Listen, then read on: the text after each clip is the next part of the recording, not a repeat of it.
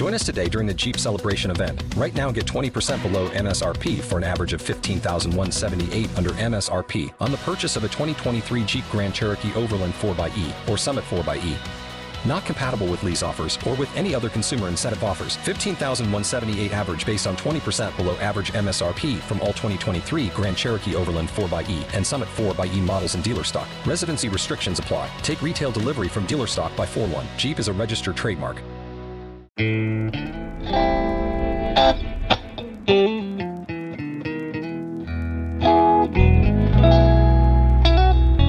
NBI Studios, this is Truth and Justice, a crowdsourced investigation in real time. I'm Bob Ruff.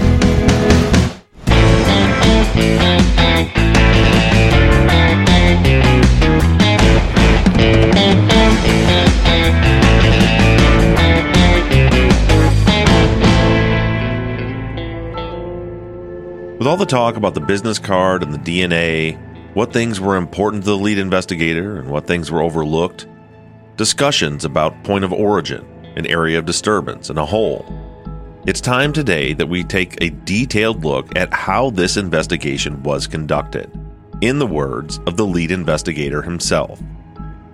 This is Season 12, Episode 40, LeClaire's Testimony, Part 1.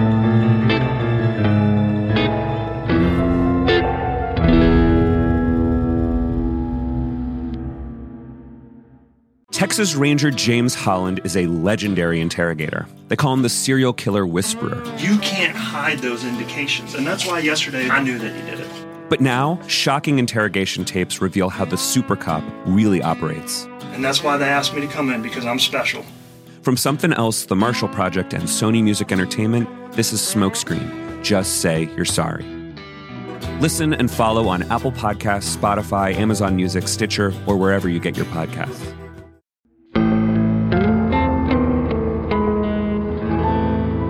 Gary LeClaire's testimony is 170 pages long, and he was recalled again later in the trial.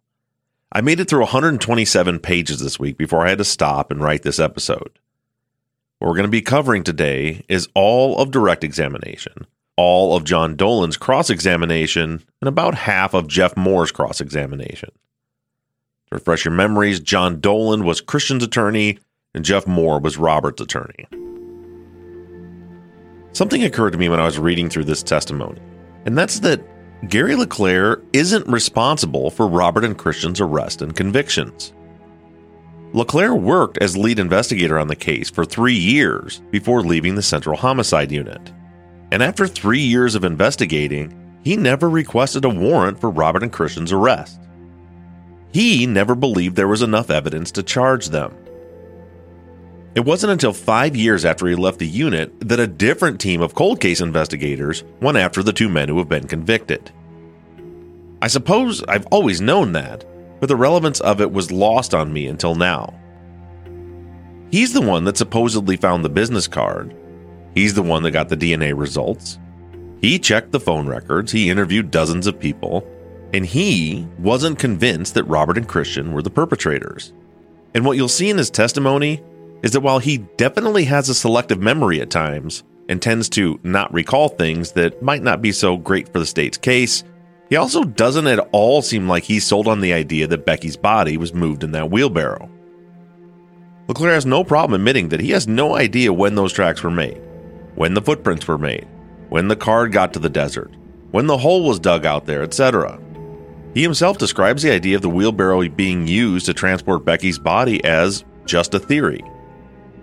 The truth is, and I think you'll all agree when we go through his testimony, that LeClaire did a shitty job investigating this case, and even though he knew that it was Christian's DNA on that business card back in 2007, he never thought that was enough. He never believed that he had solved the case. Let's get started with direct examination. The first 127 pages of this transcript are up on the website, and I've also included most of the exhibits that are discussed here for reference. At the time of the murders, Gary LeClaire had been working in the homicide unit for just over 3 years. In this case in particular, he was initially assigned as an assisting investigator. Jeff Bumpensero was originally the lead, but was eventually taken off the case because of conflict of interest. That's not explained here in the testimony, but the reason was because of his relationship to Ron Friedley. Bump had been good friends with the father of one of the victims, who at least initially was a person of interest. So within about a week, Bump and Sarah was taken off of the case, and LeClaire stepped in as the lead investigator. LeClaire arrived on the scene around 2 a.m. on Monday, September 18th. When he got there, he was briefed by deputies who were already on the scene, Deputies Keener and Osterloh. Crime scene investigator Ben Ramirez was also part of that initial briefing. Now, the purpose of LeClaire's testimony is to establish the business card as evidence in the case. So that's what most of his testimony is about. The prosecutor is going to walk him through step by step how he came to find himself out in the desert when he found the business card. And what we find out is that the process of that discovery is just as much of a cluster as we had earlier surmised. Little to nothing was done right in this initial phase of the investigation. During the briefing, LeClaire was told about the tire tracks leading out to the desert, as well as, of course, the discovery of Becky's body in the wheelbarrow, which was still there at that point. By that point in time, some firefighters had already followed the tracks as far as they could, looking for additional victims. The firefighters told the deputies on the scene, and by the time this briefing occurred, for sure Osterloh and Ramirez had already followed the tracks out as well. But since it was still dark out, LeClaire says that he decided to wait until the sun came up before walking the track himself to look for evidence.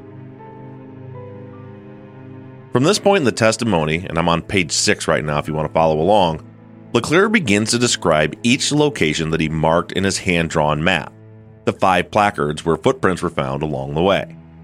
So we're starting at the wheelbarrow and working our way all the way back into the desert to the termination point of the track, or what they call the point of origin of the track. The first thing he talks about, and the first red flag in regards to these tracks being connected to the crime, is placard A. Placard A is approximately 25 feet away from the wheelbarrow itself. This is the beginning of the wheelbarrow tire track, and this is a big problem. The ground around the wheelbarrow, between it and the start of the track, appears to be soft, loose soil, ground that should easily be able to hold a track. At the beginning of our investigation, I was under the impression that the track was followed from the wheelbarrow to the point of origin, but that's not true at all. The track doesn't actually connect to the wheelbarrow. It doesn't even come close. There's a 25-foot gap between the barrow itself and the first sign of a tire track, and LeClaire offers no explanation as to how that could be possible.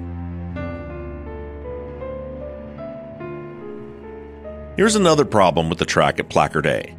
It's the beginning of the track. It's located, by LeClaire's estimation, 25 feet west of the wheelbarrow, but the track is running north and south. To refresh your memory, the wheelbarrow itself is in a north-south orientation, meaning the handles are facing north and the wheel is facing to the south. What's strange about this is that we have a track that runs north and south that stops at Placard A. And then 25 feet east of that, we have a wheelbarrow facing north and south with nothing connecting the two. The point being that not only is there nothing connecting one to the other, there isn't even an indication that they were at one point connected. Meaning it's not like we see tracks headed to the east, they stop, and then there's the wheelbarrow pointed east further up the line. If that was the case, you could imagine how they would connect. But the way this is laid out would be like if someone was pushing the wheelbarrow to the south, then stopped, picked it up, and sidestepped to the left for 25 feet without leaving a single footprint, and then set it back down, facing the same direction. So right off the bat, we have a big problem trying to connect the final resting place of the wheelbarrow to the tracks leading out into the desert. It's clear that the wheelbarrow was out there at some point in time because of the tire tracks, but it is definitely not apparent that it came from there a few hours earlier and ended up where it was found. At Placard A, we see a shoe print over the top of the tire track, but also in this picture, we see at least one boot print, not on the track, but close to it. A key asks LeClaire if he did anything to determine who the boot track belonged to. And LeClaire says that he had every firefighter and police officer on the scene kneel down on the ground so that he could take photos of the bottoms of their boots, which was smart. But what was dumb is that we find out in the next question that he never bothered to compare the photos to any of the boot prints that he photographed. He assumed that that's who they belonged to, but if you look closely at the photos, you'll notice that some of the boot prints look fresh and some look not so fresh, like they'd been there for a while. And he never took the step to see if those prints matched any of the first responders.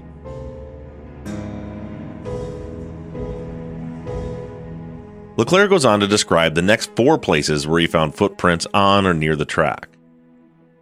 First of all, he makes clear that it wasn't a constant track. He says there were places where it was visible and then stretches where it wasn't. Again, like it had been there for a while and the wind had blown parts of it away over time. The state doesn't offer a picture for placard B, but LeClaire explains that he found the second footprint at that location. And placard B, he estimates, is about 40 yards or 120 feet north of the wheelbarrow. He was able to determine that the shoe impression at placard B came from a DVS brand shoe, and he says it appears to be the same shoe that made the impression at placard A. One thing that I find really irritating about LeClaire's testimony is that when he's walking through this process on direct examination, it's very clear that he took those photos and placed those placards at the spots where he found shoe prints. He talks about the gaps with nothing, no tracks or shoe prints, but then later in cross-examination, he'll claim that there were many other prints, but he just decided not to take pictures of them. But the way he words his responses, there's some ambiguity even there. He doesn't really say that there were lots of bands and DVS prints in the sand, just that there were prints in the sand that he didn't photograph. And remember, in his report that was written months after the fact, he wrote that it would be, quote, futile to take pictures of every footprint. Now, at first, I just thought he was lying, to be honest with you. I mean, no investigator in their right mind would ever believe that he thought he was on the trail of the killers and only took 2 photos of one brand of shoe and 3 of another. He would have photoed and probably videoed the entire trail. But then I reread what his report said and what he's explaining at trial. I think that he's being honest. There were lots of tracks, and he didn't take pictures of all of them. I think that's true. In fact, I know that's true. But he's not talking about the sneaker tracks. He's talking about the tracks that were made by the boots. A half a dozen people or more had walked back and forth along that trail that night. We can see in the video taken a couple days later that there are boot tracks absolutely everywhere. Those are the tracks he didn't photograph. He had already assumed that those belonged to the first responders, and there were so many of them that he deemed it a waste of time. My belief is, and what we actually have in evidence, is that he took pictures of all of the footprints that he thought might have been connected to the crime, the ones that were on or near the wheelbarrow tracks, and there were 5 of them. 6 if you count the partial globe print, the one that was attributed to Becky's shoe. Moving on to placard C, this is where LeClaire found the first print that clearly says Vans across it. He notes in his testimony that the prints at A and B both came from a DVS brand shoe, and those were found 25 feet from the wheelbarrow and then 40 yards from the wheelbarrow. And according to his estimate, there was another 80 yards between the footprint that he found at placard B, the second one, and the next one that he found at C, the third one. He says that the footprint at placard C was about 120 yards away from the wheelbarrow. Just think about that for a minute. Supposedly, 2 people were pushing this wheelbarrow with a body in it just hours before, and yet they managed to do so for nearly the length of a football field, in the desert, in the sand, and not leave a single footprint for 80 yards. I don't believe that's true, and I don't think LeClaire believed it either. There's literally no indication in his records that he was confident at all that this track was actually connected to the crime. He didn't even send the business card for DNA testing until July of the next year. And even then, when the results came back to match Christian, he did nothing with that information. He served a search warrant on their house where they found nothing, and that was it.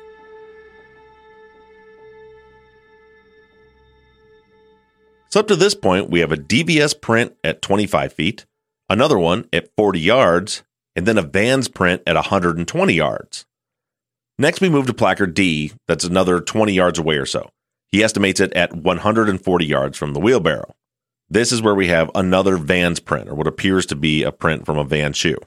Then another 20 yards, and we come to placard E. And this is where all human activity stops. The tire tracks stop here, and he found another Vans print, and this is where we see the partial globe print, the one that was shown to match the make and model, at least, of the shoe that Becky was wearing. And that's it. That is the origination point, which LeClaire estimates was 160 yards away from Becky's body, that he got to following a track that doesn't connect to the wheelbarrow. Hello, it is Ryan, and we could all use an extra bright spot in our day, couldn't we? Just to make up for things like sitting in traffic, doing the dishes, counting your steps, all the mundane stuff. That is why I'm such a big fan of Chumba Casino. Chumba Casino has all your favorite social casino-style games that you can play for free anytime, anywhere with daily bonuses. That should brighten your day a little. Actually, a lot. So sign up now at ChumbaCasino.com. That's ChumbaCasino.com. No purchase necessary. VGW Group. Void where prohibited by law. See terms and conditions. 18+. Lucky Land Casino, asking people, what's the weirdest place you've gotten lucky? Lucky? In line at the deli, I guess? Aha, in my dentist's office. More than once, actually. Do I have to say? Yes, you do. In the car before my kids' PTA meeting. Really? Yes. Excuse me, what's the weirdest place you've gotten lucky? I never win and tell. Well, there you have it. You can get lucky anywhere, playing at LuckyLandSlots.com. Play for free right now. Are you feeling lucky? No purchase necessary. Void where prohibited by law. 18+. Terms and conditions apply. See website for details. Now, 160 yards is a long way, especially in that terrain.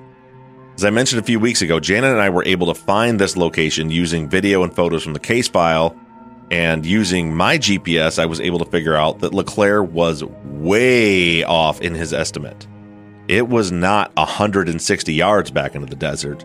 It was 320 yards back. And I just can't stress to you enough how far away that is from the crime scene. In Deputy Osterloh's testimony, which you're going to hear some of next week, he estimated that it was about a half of a mile away, which would be over 800 yards. Now, obviously, he's wrong about that too, but it should give you a pretty good impression about how far away it feels. He looked at that distance and figured that they were about a half a mile away. The bottom line is, it is way, way back there. And very particularly, it's exactly 320 yards back there. The reason that LeClaire had to estimate, according to his testimony, was not due to his own incompetence. It was due to the incompetence of Deputy Barrow, the tech that was out there with him that day, at least according to LeClaire. He says that he instructed her to document GPS locations of all the placards. That's why he didn't put much effort into his estimates. He thought he would have an accurate record. He says that he had what he calls the GPS machine out there with her, and he told her to log the locations of each placard, and he assumed that she had done so. And to be clear, in his defense, LeClaire's estimates are just that. They're just estimates. He testifies that he didn't even pace off the trail to try to get an educated guess. He literally just guessed.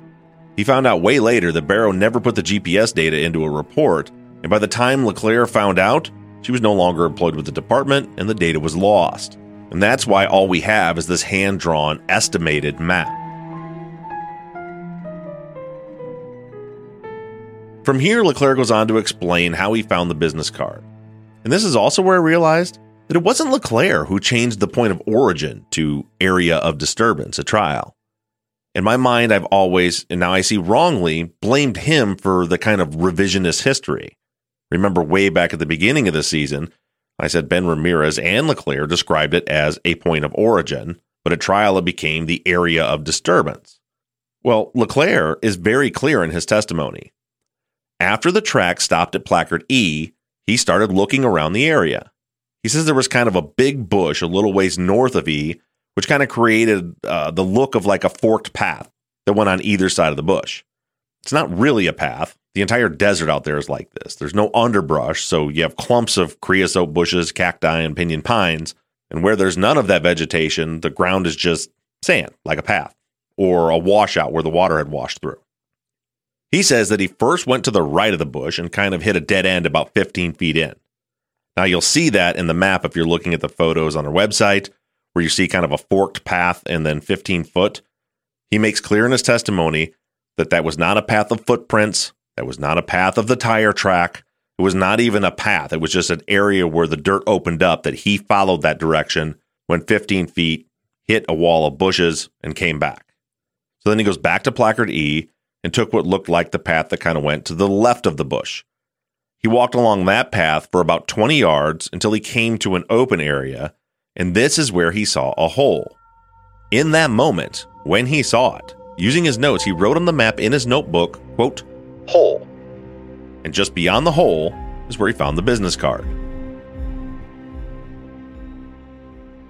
In his testimony, he described the area around the hole as disturbed earth, like someone had been digging there.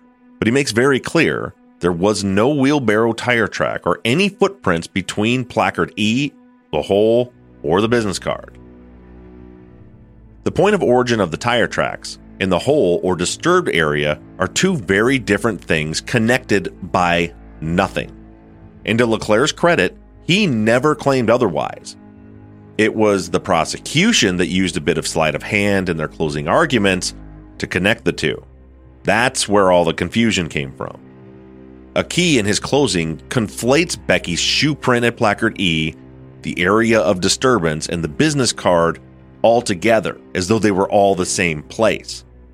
He says that you can see the globe print here, and right over here is the area where a struggle took place, which, by the way, LeClaire never said a struggle took place there or that it looked like a struggle took place. But that's what Aki said. And then he says, and right here in the same picture is the business card. So the way he presented it, he made it sound as though all three of those things were the same thing. That the point of origin, the area of disturbance, and the business card were all, boom, right there in the same place. That the point of origin and the area of disturbance were, in fact, the same place, when in reality, they were two very different places, separated by quite a distance, with nothing connecting one to the other.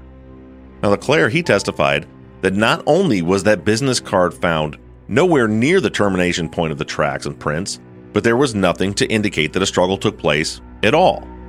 And again, that's critically important. LeClaire never once said it looked like a struggle took place. In fact, he very specifically said it looked like someone had dug a hole and filled it back in. Not only was there no area of disturbance at the end of the tracks, there was never an area of disturbance at all. There was only a hole.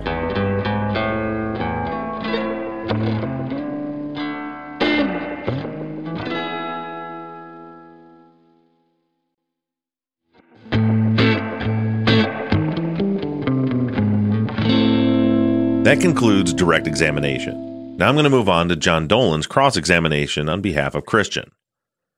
Remember I told you last week that Dolan was constantly chipping away at that 38-minute drive test time. In fact, he was able to get two of the officers that testified in last week's episode that it takes them about 40 minutes to drive from the Palm Desert Police Station up to the crime scene. The Palm Desert Station is located right at the bottom of the hill, about halfway between the crime scene and Christian's house. Well, Dolan begins with LeClaire by putting up a map that caused Aki and Smith to lose their minds. Dolan put up on the overhead for LeClaire and the jurors to see a map. His official purpose for the map was to have LeClaire explain to the jury how long it took him to drive from the Palm Desert Station to Christian's house when he interviewed him, which was obviously a complete farce. That didn't matter at all, but this is why he did it. The map he put up there just happened to be a Google map where he had routed directions from the crime scene to Christian's house. So even though that's not what he was talking about, the jury was staring at a map with a route laid out exactly where Robert and Christian would have had to have driven, the exact route that Bodmer took on his drive test, and next to the route is a bubble that says 27.8 miles, 52 minutes. It was a dirty trick, but a pretty clever one. And by the way, if you're thinking, how can Bob say that's clever when he shits on the prosecution for doing their dirty tricks? Well, that's easy. Because Dolan was using cleverness and trickery to put true and factual information in front of the jury. That is not the same thing as misrepresenting evidence and intentionally misleading and lying to the jury. Those tricks I don't like. Dolan's tricks I like. Ultimately, Dolan is able to get what he was looking for. LeClaire drew out the route that he would take from the station to Christian's house and says it would take him 25 minutes to make that drive. The 52-minute Google ETA, well, that was just a nice little bonus. But so far, Dolan has on the record that it takes 25 minutes to get from Christian's house to the bottom of the hill and 40 minutes to get from the bottom of the hill up to the crime scene, while Bodmer is saying it took him 38 minutes to make the whole drive.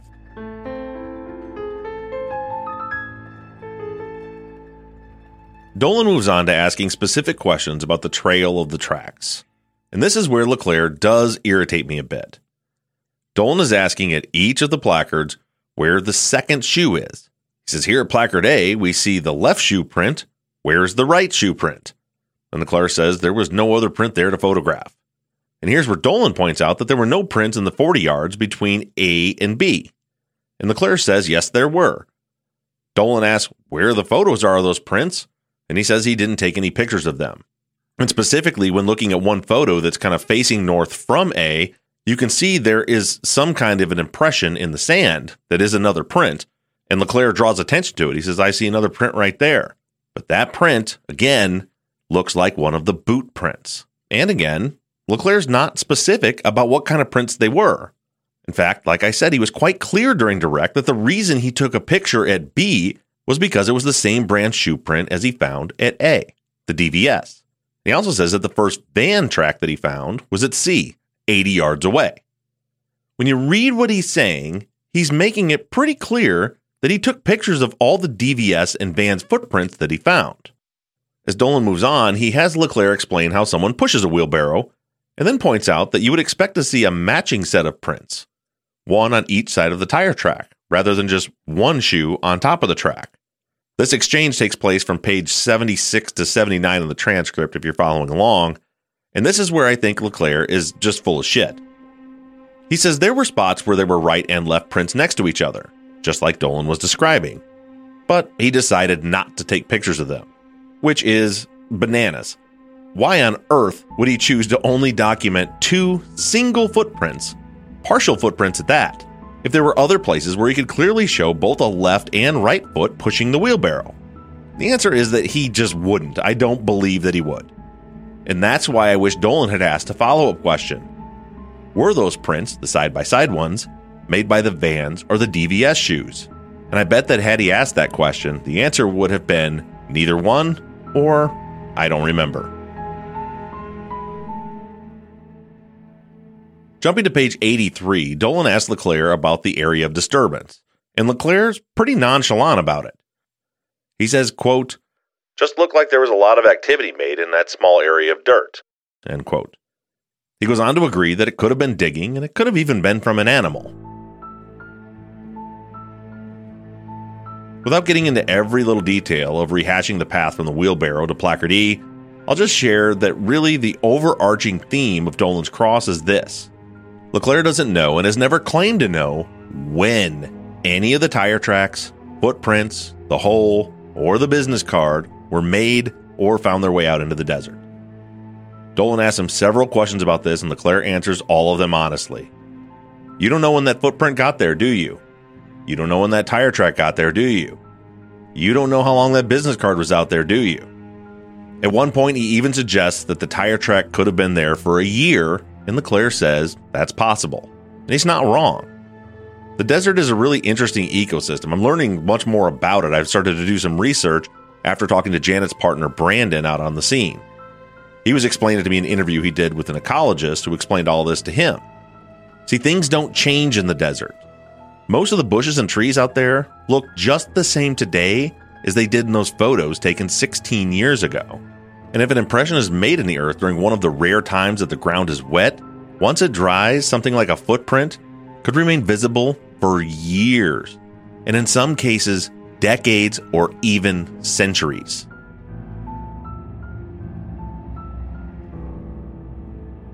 Dolan's cross-examination ends with a bang. On page 93, he tries to get the fact in that in 2007, Robert and Christian were excluded from the fingerprint on the business card, and both Akey and Smith, the 2 prosecutors, came unglued. Dolan's trying to get his question out, and both prosecutors are objecting before he can even finish his sentences. Objection, misstates evidence, objection, hearsay, move to strike every time Dolan tries to ask a question. It ends up in a bench conference where the stipulations about the print are discussed, and then a reminder to the jury about the stipulation. And on that note, someone had asked last week when the stipulations came in. They came in at the beginning of the trial, way back at the beginning. And the state succeeded in this case in stopping the stipulation and the results of that comparison from being discussed in front of the jury. They were just quickly restated as stipulations, and they moved on.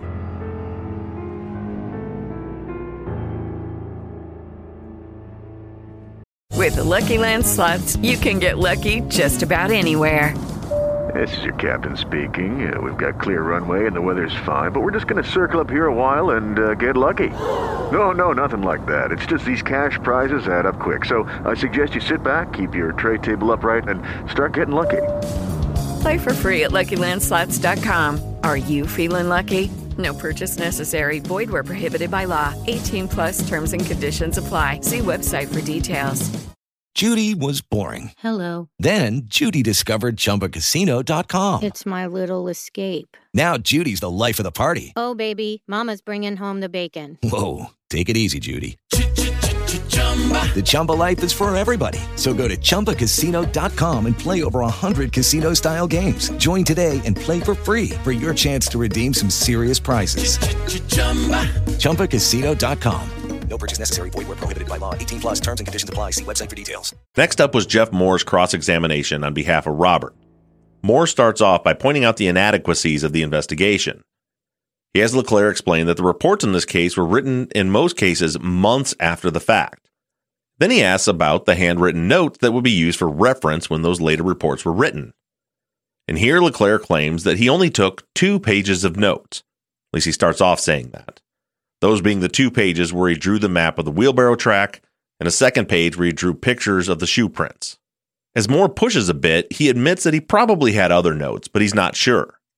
He says that he interviewed Javier out there that day, and he probably would have taken notes during that interview. It all seems very insincere to me, and frankly, I don't buy it.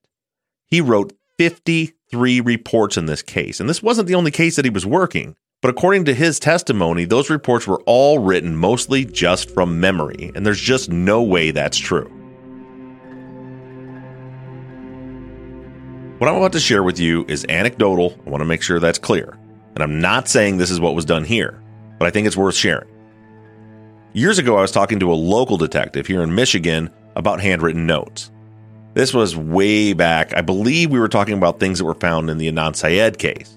He told me that in his department, it's common practice for detectives to destroy their handwritten notes after they write their reports. That's not a policy, but it's a practice. He said they try to never keep them because if they do, the notes can become evidence at trial, and he would have to go on the stand and explain why he wrote every little thing. He claimed that sometimes the notes are just things that would only make sense to him, but defense lawyers, or guys like me, he said, will try to make something out of nothing. We actually got into a pretty nasty argument about it. This guy's a personal friend of mine who I really respect. It was shocking to me that he would do such a thing. And I want to be clear that I have never heard from any other detective from any other agency that that's a common practice. So I really don't know if it is. But when I see stuff like this, I tend to believe it is. At the fire department, I spent 15 years taking notes and then transferring them into formal reports. I just can't imagine trying to do it from memory. It's just not possible. Especially when you're talking about 53 reports over the course of a couple years, and you're writing them months after the fact. Moore goes on to ask some questions about what LeClaire did to try to figure out how long the tracks had been there. He asked if he checked to see what the wind conditions were at the crime scene. When was the last time it rained? What were the temperatures like? LeClaire testifies that he didn't do any of those things. Moore then asks, quote, "Did you do anything to determine how long the tracks were there?" End quote. And Claire just responds, "No." During Moore's cross-examination, we find out that LeClaire did find out that Barrows didn't document the GPS locations of the footprints until after LeClaire was no longer with the homicide unit, which was over 3 years later. Then we get a really good look at just how concerned LeClaire was about Robert and Christian as suspects. Moore points out that on the 28th of September, when LeClaire interviewed Christian, he asked Christian's dad to excuse himself from the interview. In that interview, Christian told LeClaire everything that he was doing the night of the murders. The trip to the church, the paintballing, the video games, Robert's nap, interactions with his mom, the possibility of his aunt being home while he and Robert were there, the text from Robert's cousin about the chapstick, the trip to the AM/PM to get the chapstick, going over to his girlfriend Jackie's after dropping Robert off that night. He told him all of that, and this is what LeClaire did to follow up. Or better yet, here's a list of things that he didn't do. He didn't interview Christian's mom, his dad, his aunt, Robert's cousin, or Jackie. He didn't go to the AM/PM to verify the alibi. Later on, he sent a deputy to the AM/PM, but then it was too late to get video surveillance evidence. And he didn't have the deputy ask for receipts from that night to see when someone came in and bought a chapstick. All of those things would have been very easy to do. He didn't do anything to follow up, which of course now looks like he just failed to do his job, which in a way he did. But to me, it just confirms what I've been saying all along. LeClaire didn't think Robert and Christian were viable suspects after their interviews. He was locked into Javier at that point, and he never bothered to clear Robert and Christian. They weren't really on his radar, which, as it turned out, is what took their lives away. If he had truly been objective and open-minded, he would have left no stone unturned, no loose ends. Had he went and talked to Marty immediately after Robert said he asked him to get the chapstick, like he did with Corey Donovan after Javier said he was with him, this all could have been cleared up on day one. It would have been a simple process. First, ask Robert in the interview room to show him the text from his cousin. Then we'd know what time that was. Second, go to his cousin and verify not only the text, but also Robert returning to their grandmother's house and playing video games that night. And third, go to the AM/PM and check the video surveillance. The fact of the matter is that Robert and Christian were left vulnerable to a wrongful conviction, not because the cops were after them at the beginning. It was because the cops didn't think that they were involved, and because of that, LeClaire never verified their alibis.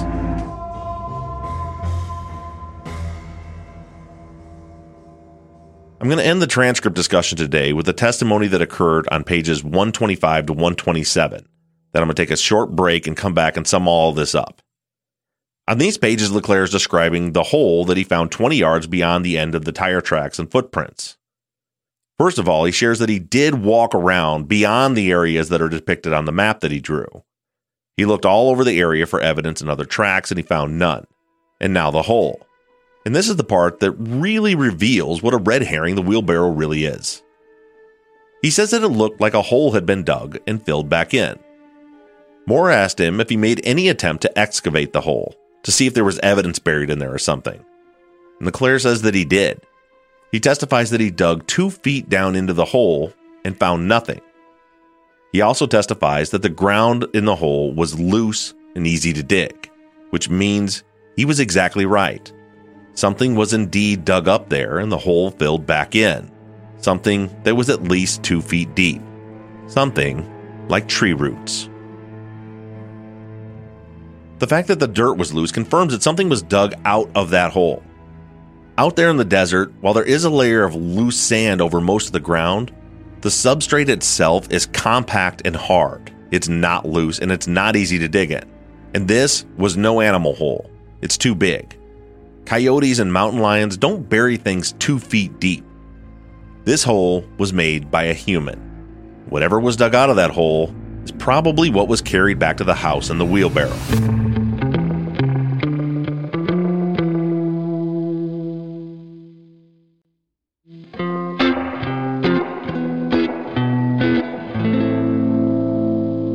After going through this testimony and examining all the exhibit photos that go along with it, I'm more convinced than ever that Becky's body was absolutely not moved in that wheelbarrow.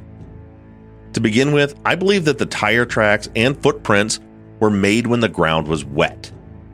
If you're looking through the photos on the website, take a look at the picture titled Peoples 140. That's the picture of the van's shoe print and the partial glow print found all the way out at placard E, the last one, the point of origin. Look at the upper right of that photo. What do you notice? There's a deep, hard edge on the van's footprint that doesn't happen in dry terrain. That footprint was made in the mud. It was made when the ground was wet. Once the ground was dried out, the track was set, like putting a clay pot into a kiln. When this happens in the desert, that print will remain there until something comes around and rubs it out. It's not going to blow away like a track in the dry sand. And that's why the tracks are so spread out, and why we only see wheelbarrow tracks in one direction, and they're broken up. The wheelbarrow was taken out there in the desert to dig up a tree or a bush. It's obvious that's the case. And LeClaire even found the spot where it was dug up. Now take a look at People's 144. In this photo, you can clearly see the cut-off roots sticking out of the perimeter of the hole. There's not even a question. It's obvious what happened here. And everything looks to me like it was done the day after a big rain. What Janet and I noticed when we were out in that desert is that when it rains, the water creates shallow trenches as it flows to the south. That's what creates what looks like paths. Paths like what LeClaire followed around the tree out towards that hole. The tire tracks are broken up and the footprints are spaced out because the ground was wet. And when the wheelbarrow was pushed along the smoother high ground, it didn't leave any impressions. But when it dropped down into the washout trench areas, that's where all the loose soil was brought in by the rain. And it was resting there like wet clay when the wheelbarrow was pushed through it. Look at any one of the photos of the 5 locations where you can see tracks, and you'll see indications that the tracks were made when the ground was wet. And it hadn't rained in Pinyon Pines for months at the time of the murders.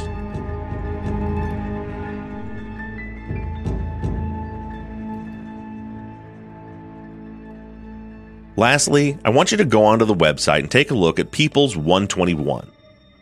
If nothing else convinces you, not the absurdity of killing Becky 300 yards out in the desert and then going back out there to retrieve her body in a wheelbarrow at night, not the inexplicable decision to do that only to leave her body outside burning right where she could be seen by anyone, not the fact that there are a total of only 6 documented footprints and over 300 yards of a trail, and if not the fact that there are only prints in a trail coming one direction, if none of that convinces you that the wheelbarrow was a red herring, take a look at People's 121. There's a lot going on in this picture. In the bottom left of the photo, we see the back half of the wheelbarrow and the handles. Directly above the wheelbarrow in the picture is placard A. That is the beginning of the track out to the desert. According to the state, Becky's body was pushed in the wheelbarrow from placard A that you see there to the final resting place where you see it in this photo, without making any impressions whatsoever on the ground. Now, if you look at the photo, you'll see that it's actually laughable to think that this is what happened. Look at the ground in between the two. It's all torn up, loose soil. Vicky and John had obviously been doing some landscaping. In the middle of the photo is a transplanted tree. And it's easy to tell that's what it is because it's tied off with 2 green T-posts on either side of it. So you have to do that when you transplant trees because the roots haven't taken hold yet and a slight wind would knock it over. I'm telling you, take the time to look at this picture and really ask yourself if it's possible to have pushed the wheelbarrow with a body in it over that terrain and not leave so much as a dent in the ground.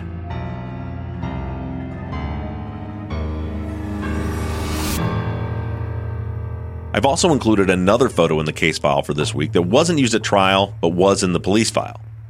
It's a picture of the trampoline that was located just southeast of Becky, basically right behind the person taking the photo in People's 121. If you look at that picture, you'll see a great big hole dug right there. And it looks like maybe they were using the hole as a fire pit. But the point is that to dig that hole, the dirt had to go somewhere. And if you flip back to 121, you'll see where it went. The simple fact is this. The evidence that the wheelbarrow was not used to transport Becky's body is overwhelming, bordering on indisputable. And what we've learned today is that that was not just my opinion. There's no evidence whatsoever, even in his trial testimony, that Gary LeClaire ever believed that that's what happened either.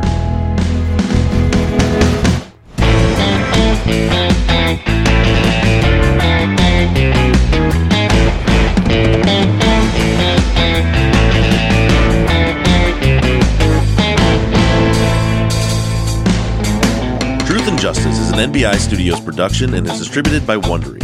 Edited by Kelly Behrens-Brink and sound engineered by Shane Yoder. All music for the show was created, composed, and scored by PutThemInASong.com, who also mixed and mastered this episode. All of our fonts across all of our logos and banners were created by Tate Krupa of Red Swan Graphic Design, and you can find more of Tate's work on Etsy. Thank you to Katie Ross of CreatedInTandem.com for designing, creating, managing, and maintaining our website. TruthAndJusticePod.com, where you can view all photos and documents discussed in every episode. And a big thank you to our transcription team: Pamela Westby, Kathy McElhaney, Kaywood Yomnick, Ginger Viola, Erica Cantor, Danielle Rohr, Jennifer Ford, Courtney Wimberly, and Melissa Cardenas. And as always, thank you to all of you for all of your engagement and support. If you like the show and you'd like to support us, you can do so in several ways. To financially support the show, the best thing you can do is just go to patreon.com/truthandjustice. You'll not only be supporting the show, but you'll get something in return. On Patreon, you can pledge as little as $3 a month, and we have reward levels. For just $5 a month, you get access to ad-free versions of all of our episodes and behind-the-scenes bonus video content every week. Then other reward levels include t-shirts, hats, and even the opportunity to co-host one of our Friday follow-up episodes. Just go to patreon.com/truthandjustice. You can also do us a huge favor by going to iTunes and leaving us a 5-star rating and review. And lastly, you can always support us by supporting the brands that sponsor this program. If you have a new case that you'd like us to consider for future seasons, you can submit your cases on our website, truthandjusticepod.com. Just click on the case submission button and fill out the form. And the most important thing that you can do is to engage in our investigations. You can keep in touch with us through our email at theories@truthandjusticepod.com. You can like our Facebook page or join in on the conversation on the Truth and Justice Podcast fans page on Facebook. And for all you tweeters out there, you can connect with us on Twitter @TruthJusticePod. And I can be found personally on all forms of social media @BobRuffTruth. And don't forget that we always have our 24/7 voicemail line open for questions, comments, or tips on our cases. That phone number is 269-224-2833. However you do it, stay engaged, stay in touch. But as for now, I'm signing off. I'm Bob Ruff, and this has been Truth and Justice.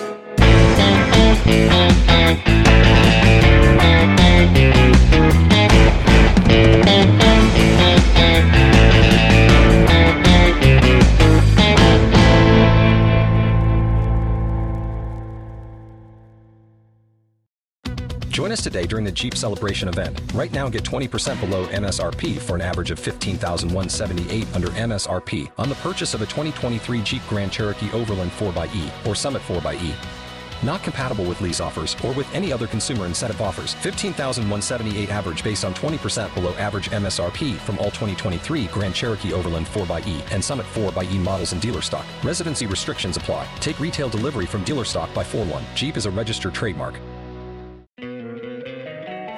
Don't you love an extra $100 in your pocket? Have a TurboTax expert file your taxes for you by March 31st to get $100 back instantly.